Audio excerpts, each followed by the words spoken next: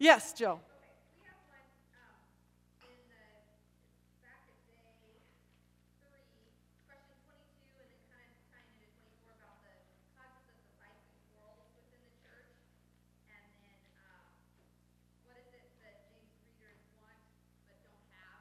Right. Talk about that. I am going to talk about the causes of the quarrels and what they want and don't have, which it's hard to completely identify that, but I think given the context, there's a primary thing he's thinking about there.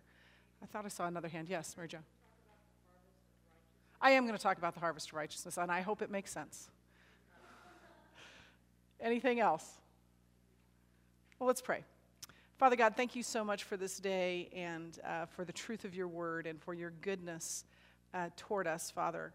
Listening to a sermon last night about the many blessings that you give us and how an attitude of gratitude towards you is surely one of the best measures of our relationship with you. So, Father, give us gratitude for the many blessings you have given us. I pray in Jesus' name. Amen. Well, just to review, because I had a week off. You guys didn't have a week off. I had a week off from teaching. When we were last here, the first 12 verses of chapter 3 were all about the tongue and our speech and how difficult it is to tame the tongue.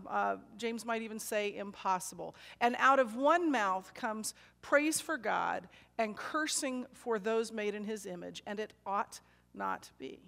That our mouths should be single-minded, not double-minded.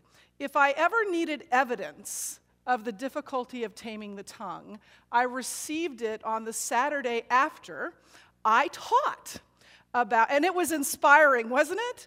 It just would have been fortunate if the teacher would have been listening, at Lane's basketball game. Now, I'm a former basketball coach, and so I get pretty serious about these basketball games, but I'm usually pretty good. This time, with two of my students sitting next to me and my boss sitting just behind me, I kind of got a little upset about the game. Now, I will say, not in my defense, because you can't defend the defenseless, that the officiating was really deplorable. It just really was. We had two of our starters foul out. My son had 4 fouls. We've never had anyone foul out, ever.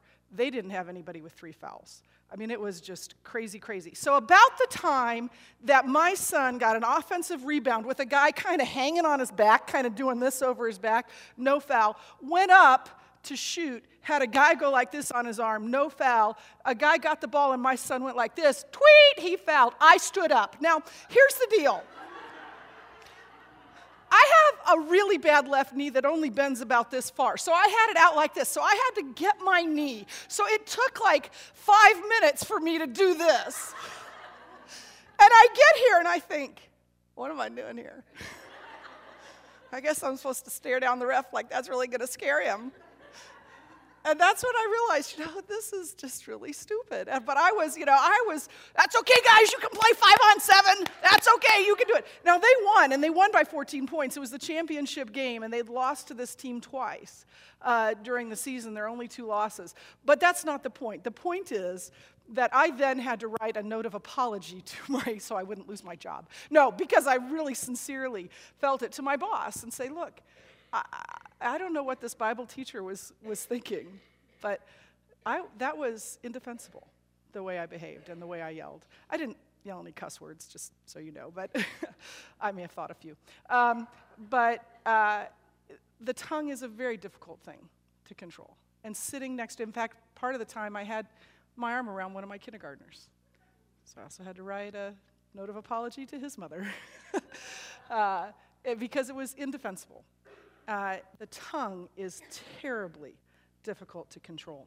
And there is continuity in what James is going to talk about in the second half of chapter 3 and into chapter 4. He's not going to leave the topic completely, even though the word tongue is never in this passage.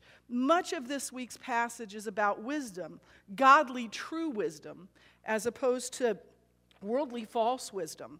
And that worldly false wisdom is produced by arrogance, or produces arrogance and selfish desires, and has produced that in James's churches, which led to quarrels, much of which had to do with the tongue. that quarreling and that fighting and the way people were using their words with one another. So the topic hasn't necessarily changed. The focus has changed some. There's a common thread running through these verses, which is 3:13 to 4:10, and that common thread is peace. There was a lack of peace within the believing communities that could be traced back to the arrogance and the selfish desires, the selfish ambition of some of the members of the congregation. The more things change, the more they stay the same. We're going to get a peek, a glimpse into these churches to which James is writing. And it's going to be surprisingly and strikingly contemporary. He's also going to give them a harsh rebuke, possibly the harshest rebuke in the New Testament. Now, there are some theologians that say that that James is still and has been all along writing primarily to leaders. And I taught you guys last time that I think that the words about the tongue were meant for all believers. I believe that's still true. He may have leaders in view here, but I think that these words were meant for every follower of Jesus Christ. When James begins this passage by saying, "Who is wise among you?" that isn't just concerning leaders. There are many people who would consider themselves wise or who other would consider wise who are not leaders. And we all know that it isn't just the leaders of a church that can foment dissension within the body of Christ. Just average parishioners can do that just fine. So I believe that this is aimed squarely at all believers. So, beginning at verse 13 into verse 18, and Angela, I need to tell you that I didn't get my little clicker, so I'm going to be dependent upon you today for this. So, verses 13 through 18, "Who is wise and understanding among you? Let them show it by their good life, by deeds done in humility that comes from wisdom. But if you harbor bitter envy and selfish ambition in your hearts, do not boast about it or deny the truth.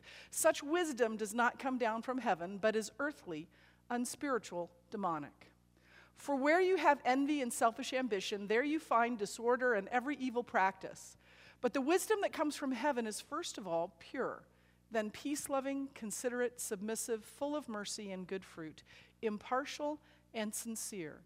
Peacemakers who sow in peace reap a harvest of righteousness." So you can see here how James's concern is peace, that we live at peace with one another. And he begins by saying, "Who is wise and understanding among you?"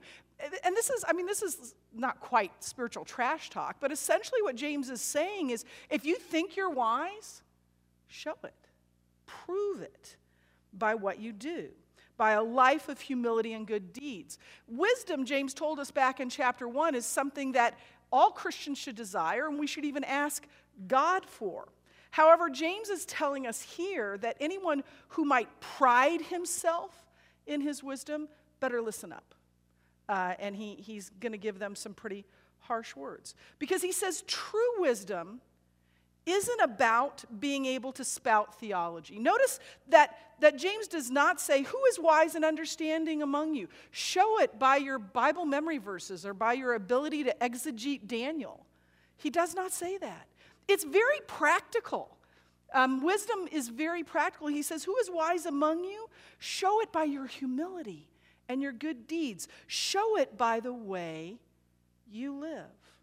That reminds us earlier in James when James said, "You say, one may say, I have faith, I have deeds." He says, "I'll show you my faith by my deeds. I'll show you my faith by what I do." Here he is saying that show your faith by what you do. Not demonstrate your faith, demonstrate your wisdom by what you do.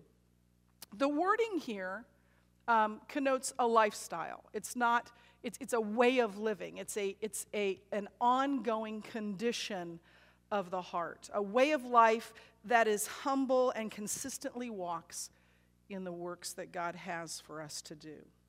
Which reminds me of Ephesians 2:10, which says, "For we are God's workmanship, created in Christ Jesus for good works that God prepared in advance for us to do." We were created to live this way. So clearly, James is telling us two things in this passage. He's saying that true wisdom produces good works, and true wisdom produces humility. Humility, actually, in ancient times, was not a very prized characteristic. Oftentimes, people were looked down on. I don't think that's too different than our culture today. We talk about somebody being a proud man. He's a proud man, as if that was a good thing. It isn't necessarily a good thing. Humility is seeing God for who he really is. He is holy, he is righteous, he is just, he is loving, and on and on. But humility is also seeing ourselves as we really are.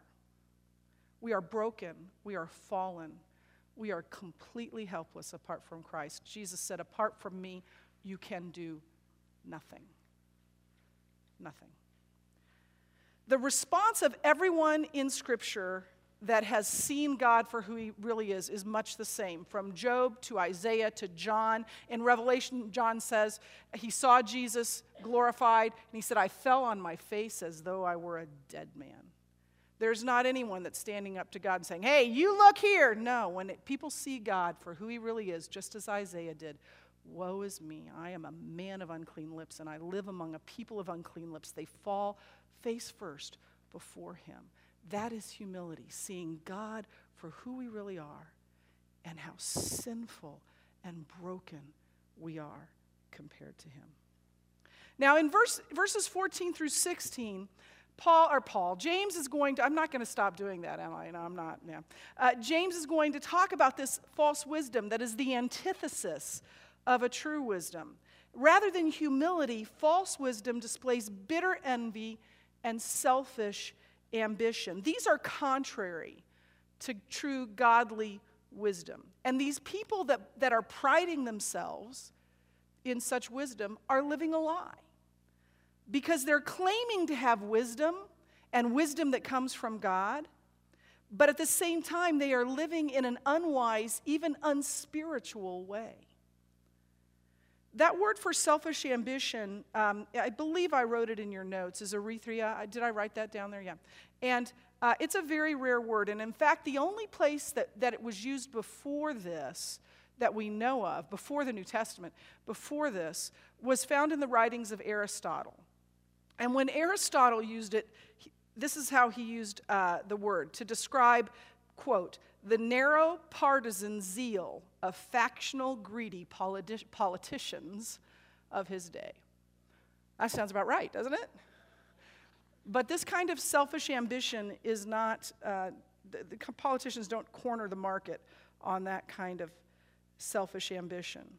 It too often creeps into the church where people want power or prestige or notoriety from their service within the church. Or sometimes they just want what they want. I don't like that color.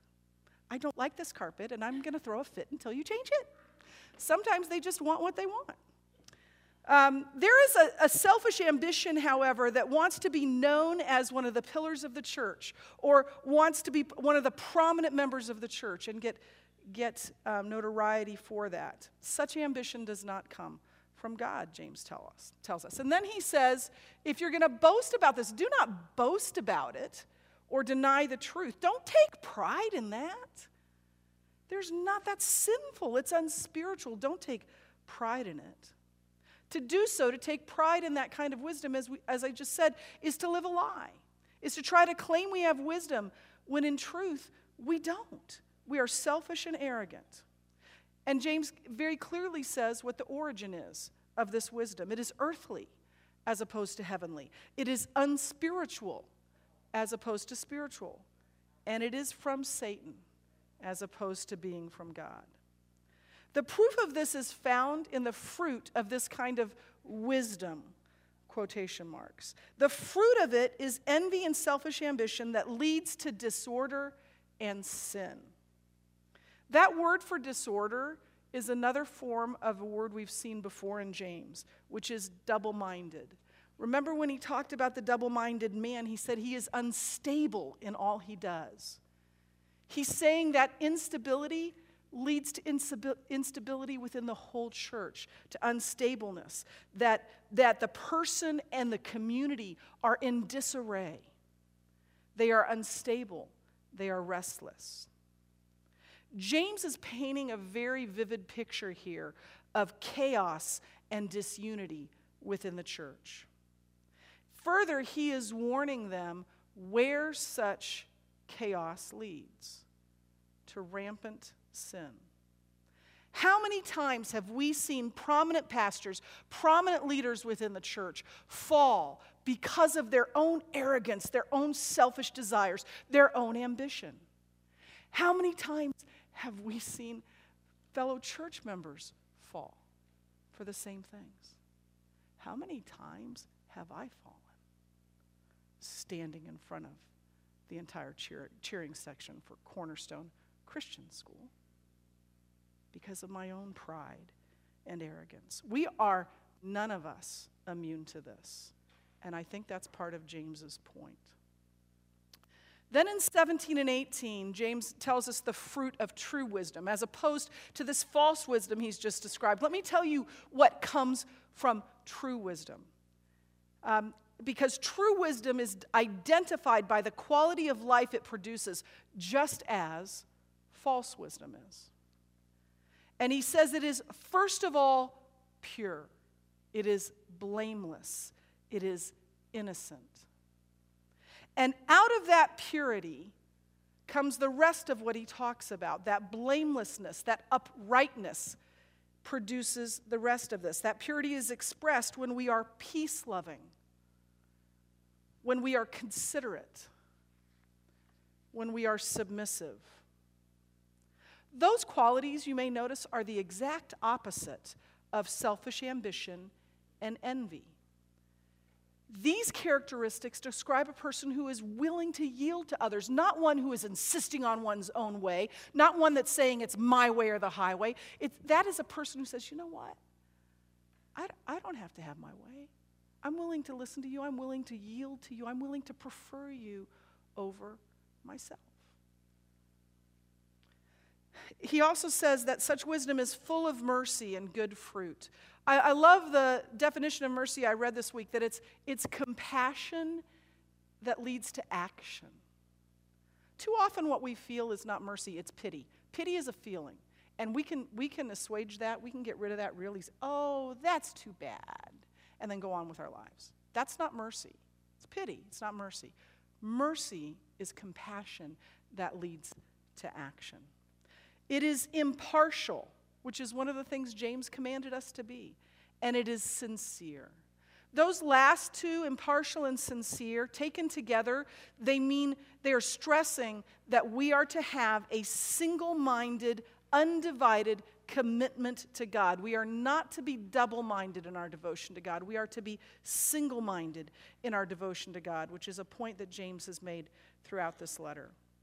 Now, he talks about this harvest of righteousness. Peacemakers who sow in peace reap a harvest of righteousness. Again, we see, and throughout this passage, we've seen how important peace is to James, that the believers live with one another in peace, and that the community would have, of believers would live together that way. But he talks about this harvest of righteousness. Now, James could be saying that peacemakers produce a harvest of righteousness, or he could be saying that peacemakers receive a harvest of righteousness, probably from God. Given the context of what he's saying, the harvest of righteousness, he's probably saying that peacemakers produce a harvest of righteousness. But then what is the harvest of righteousness? In Scripture, particularly in the New Testament, that phrase almost always means the harvest that is righteousness. In other words, conduct that is pleasing to God, righteous living. So James is saying that those who sow peace, those who plant peace, reap conduct that is pleasing to God. When we submit our lives to God, dying to ourselves and living by the power of the Holy Spirit, our lives look curiously like what James has just described: pure, peaceful, submissive, considerate. When we live for ourselves and for our own selfish pleasure and ambition, the result is discord and chaos and anger and envy.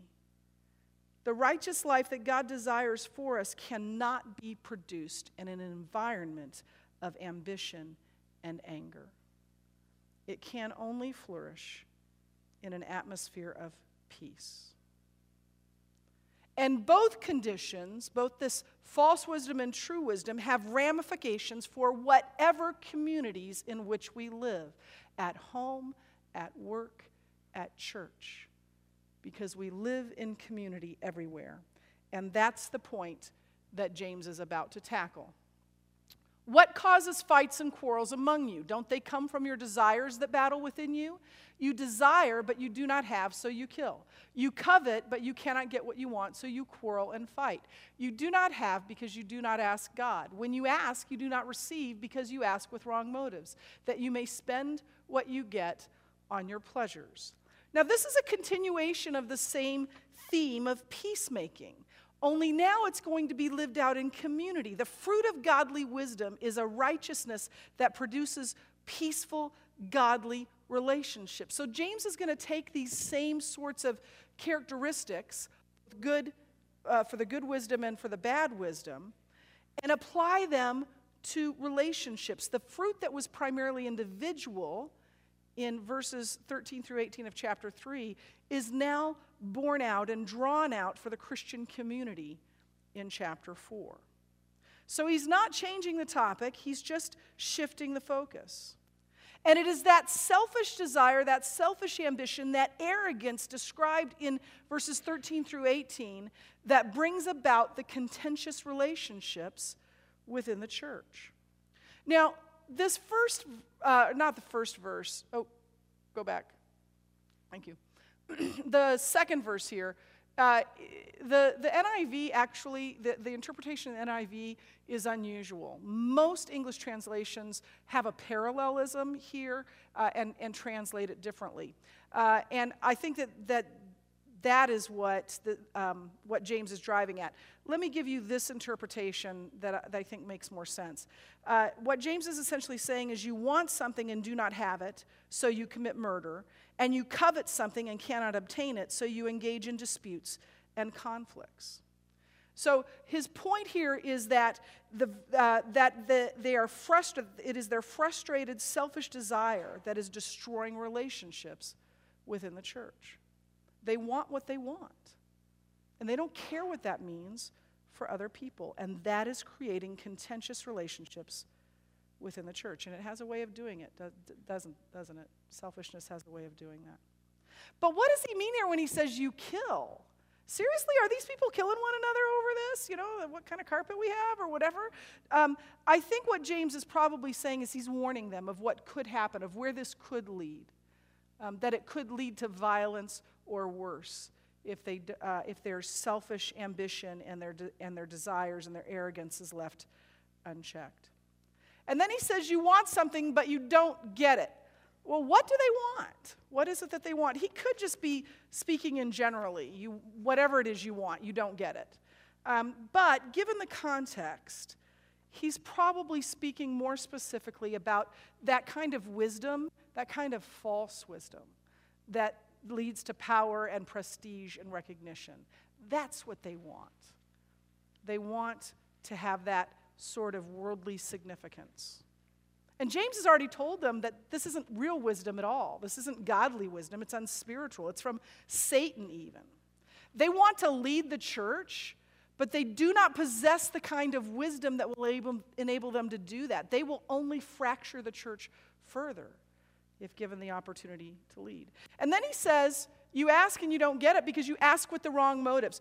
You know, it's sometimes we ask for things and we think they're good, and God says no, and we don't know why God says no. And it maybe is that we're asking for the wrong reasons, that we think it would be really good for us to have this, and God thinks otherwise. I don't think that that's always why God says no. Sometimes I think God says no because it's not in our best interest, even though we think it is. Sometimes God says no, and we don't know.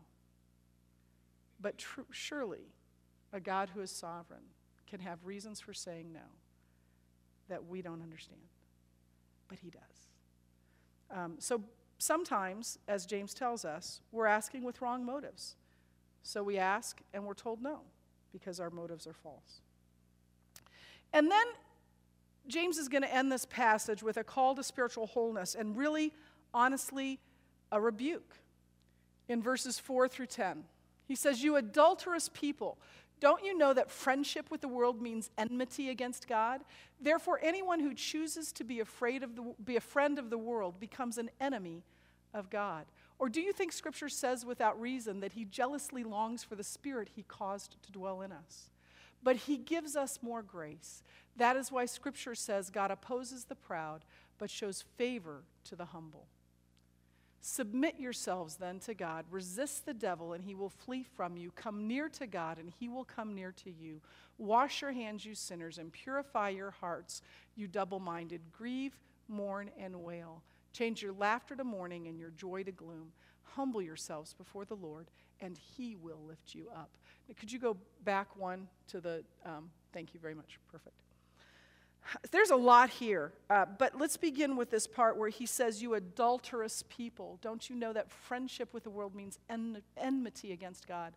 Therefore, anyone who chooses to be a friend of the world becomes an enemy of God. Or do you think Scripture says without reason that he jealously longs for the Spirit he has caused to dwell in us? But he gives us more grace. That is why Scripture says God opposes the proud, but shows favor to the humble." This is a really abrupt change, particularly after over and over in Scriptures he said, my brothers and sisters, my dear brothers and sisters. And now he turns to them and says, "You adulterous people." That's really harsh. So in the midst of his exhortation on speech and envy and divisiveness, James gives this impassioned plea for his readers to turn from their worldly ways and submit wholeheartedly with a single soul to their gracious but jealous God. Dr. Doug Moose says, "Here, if anywhere, we find the heart of James's letter." Now, this passage is very much connected to the Old Testament. And actually, he doesn't say you adulterous people, he says you adulteresses. It's in the feminine form. And the reason he does that is because he's comparing them to Israel.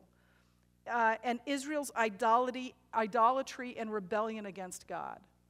And that was often referred to in the Old Testament as adultery and as idolatry. He's saying that by seeking friendship with the world, they are committing a type of adultery, a type of idolatry. When we put anyone or anything ahead of God, that constitutes unfaithfulness to him. Just as if I put any man or relationship with any man ahead of my husband, that would be unfaithfulness. When we put anyone or anything ahead of God, we set that thing up as our God. It becomes an idol, and we become idolaters. Those are harsh words. But I think if we try to lessen their impact, if we try to soft sell them, then we lose the truth that God has for us in these verses. So how were James's readers befriending the world then? He's given us a litany already in this letter. They were discriminating against others. They were discriminating against the poor, and they were favoring the wealthy in chapter 2. They were speaking negatively about each other in chapter 3. They were seeking power and prestige and envying one another, as we just read in the second part of chapter 3. They were pursuing destructive pleasure, as he's just said in the first 3 verses of chapter 4. Sound contemporary? Yeah, we still do those things today. Ladies, God will not tolerate any rival. And when we behave in a worldly manner, we show our allegiance to be to the world rather than to God. That should scare us, shouldn't it? Now, verse 5 is, I covered this in the lesson, so I'm not going to spend much time of it. It's a difficult verse, but what James is saying is that God is a jealous God, and he will not tolerate idolatry. And that is a truth that fits not only with the context of this passage, but with the whole of Scripture. In fact, the New Revised Standard Version of the Bible has this translation of verse 5. God yearns jealously for the Spirit that he has made to dwell in us. He is jealous for our wholehearted devotion. Now that sounds like a very high expectation, doesn't it? And it is. But James has good news for us. He tells us that what God demands, he supplies. His grace is more than sufficient. Dr. Moose says God's grace is completely adequate to meet the requirements imposed upon us. Hebrews 12:29 says our God is a consuming fire. And he is. Our God is a consuming fire. But he is also merciful and gracious and loving. St. Augustine said that God gives what he demands. And it's a good thing, because we'd be sunk if he didn't. But that grace that he gives us always requires a response. It always demands a response. And James tells us here the only response that makes sense is humility. And he quotes Proverbs 3:34. God opposes the proud, but shows favor to the humble. And then, directly flowing out of that quote from Proverbs, he's going to give a series of commands in verses 7 through 10. He says, submit yourselves then to God. Resist the devil and he will flee from you. Come near to God and he will come near to you. Wash your hands, you sinners, and purify your hearts, you double-minded. Grieve, mourn, and wail. Change your laughter to mourning and your joy to gloom. Humble yourselves before the Lord and he will lift you up.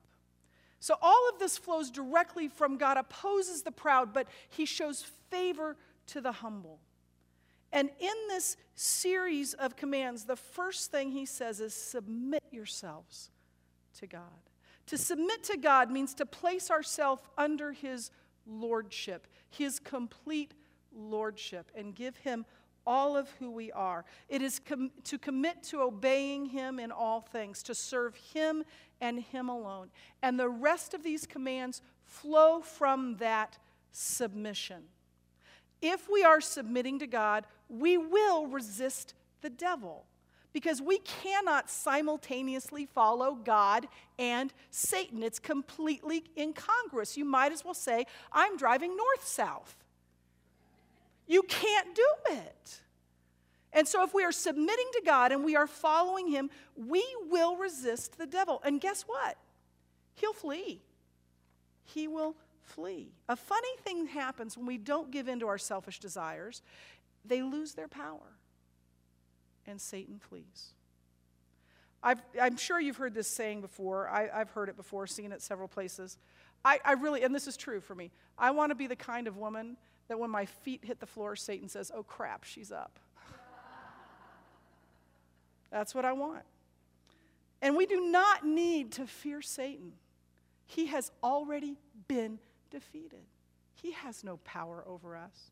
I just heard, actually yesterday, this quote from a Martin Luther King speech where he said, fear came knocking at the door.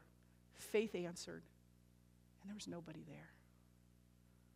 When we have faith, when we are submitting to God, there's no fear.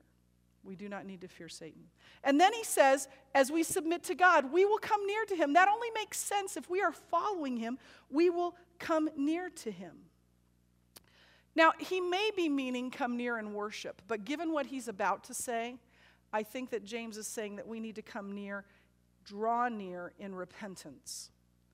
When we repent, we always find the open arms of our Father drawing us near and forgiving us.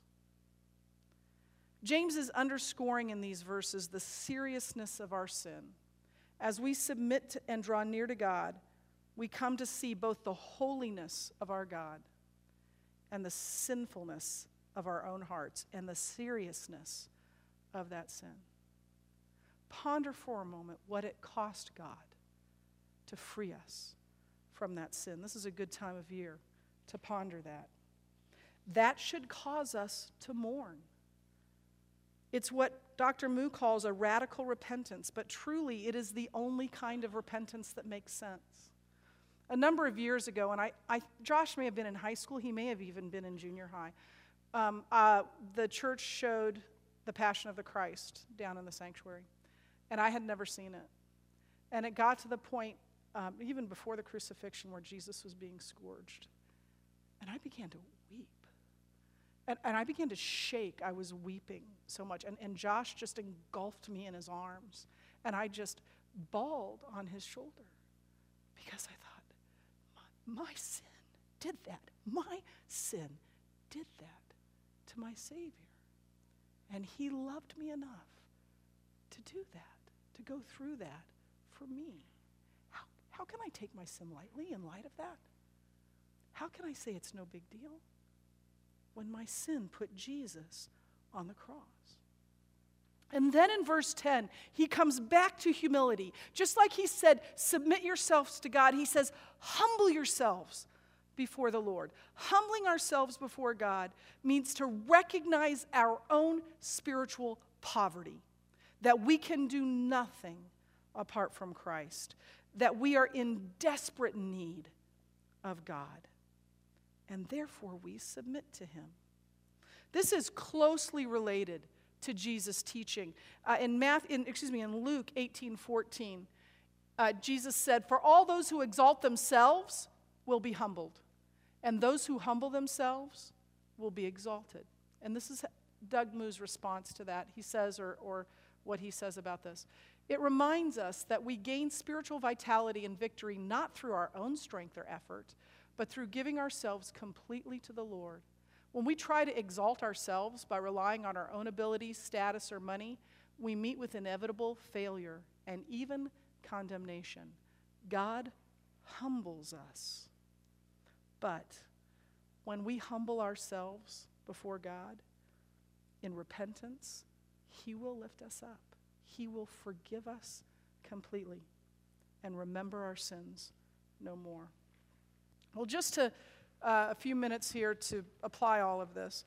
A number of years ago, I wrote a talk that I gave to first to FCA, to teenagers, and some other places, and I entitled it Dunkirk versus D-Day, using the two World War II battles of Dunkirk and D-Day to illustrate something. And Dunkirk was one of the most embarrassing defeats. The Allies tried to spin it a little bit, but politicians always do that, where the Germans came in and just surged in and took over the Netherlands and Belgium and started into France. Dunkirk was in France. And the Allies, at that point, the French and the English, were trying to battle that. And the German blitzkrieg just demolished them. And had I almost called him Satan, close enough, had Hitler not gotten worried that everything was going to turn around in a minute and told them to halt, told the Axis powers to halt, they might have just won the war then. The Allies were that close to just, giving in and surrendering. So that halt allowed the Allies time to retreat. And the British sent over a flotilla of not only British warships, but pleasure cruisers and yachts and dinghies and whatever they could to try and get as many of those soldiers out as they could. And they got hundreds. It really was. It was this flotilla of boats. And they got out of there. They got out of Dodge. A number of them had to surrender to the Germans. But it was a retreat. It was a complete retreat, an utter failure. Contrast that to a little more than a year, 2 years later, maybe 3, I can't remember exactly, but after the Americans joined, to D-Day, which was a tremendous victory and very close to where Dunkirk took place. And they stormed the beaches of Normandy, and they began to take back the ground that the enemy had stolen. And when I first started writing this talk, what I was going to write was this sort of win one for the Gipper speech, where we need to take back ground in our culture that we've lost to Satan. And as I was writing it, I realized that that's not where the battle really is. battle's here. And I need to take back ground that Satan has won in my own life, rather than being so concerned about the culture.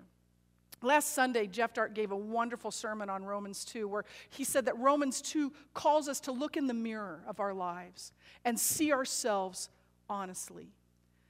James 3 and 4 does the same thing for us. James is telling us to hold up the mirror to our hearts and see ourselves as we truly are, fallen, broken, and deserving of condemnation. And then take that and see God as who He really is. And see the sacrifice that God made for us to forgive us, which underscores the enormity of God's love for us. It should overwhelm us. When my mother died in 2010, I was at the graveside service, and I looked up, and I saw Steve and Becky Multmeyer walking toward me.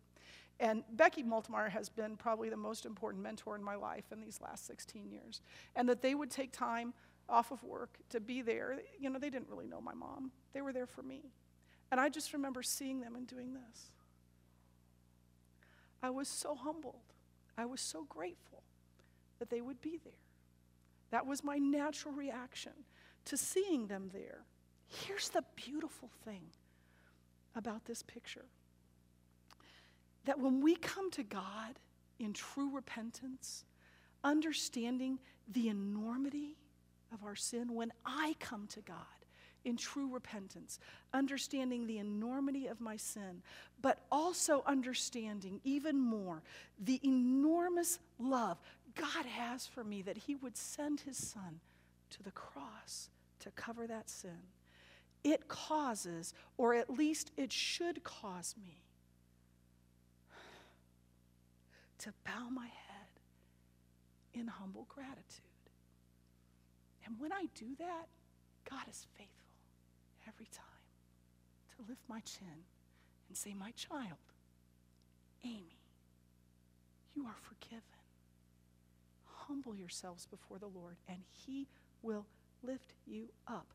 Praise God. How wonderful, amazing is that? What other possible response makes any sense other than to submit my life completely to His lordship? Amen? Let's pray. Father God, thank You for the truth of Your word. Thank You, Father, that although You are a jealous God, although You are a consuming fire, and although the requirement may seem strong, it's already been fulfilled by Your Son and by Your grace. We only need to submit to it. May we, Father, commit to doing that. In Jesus' name, amen. Thanks, ladies.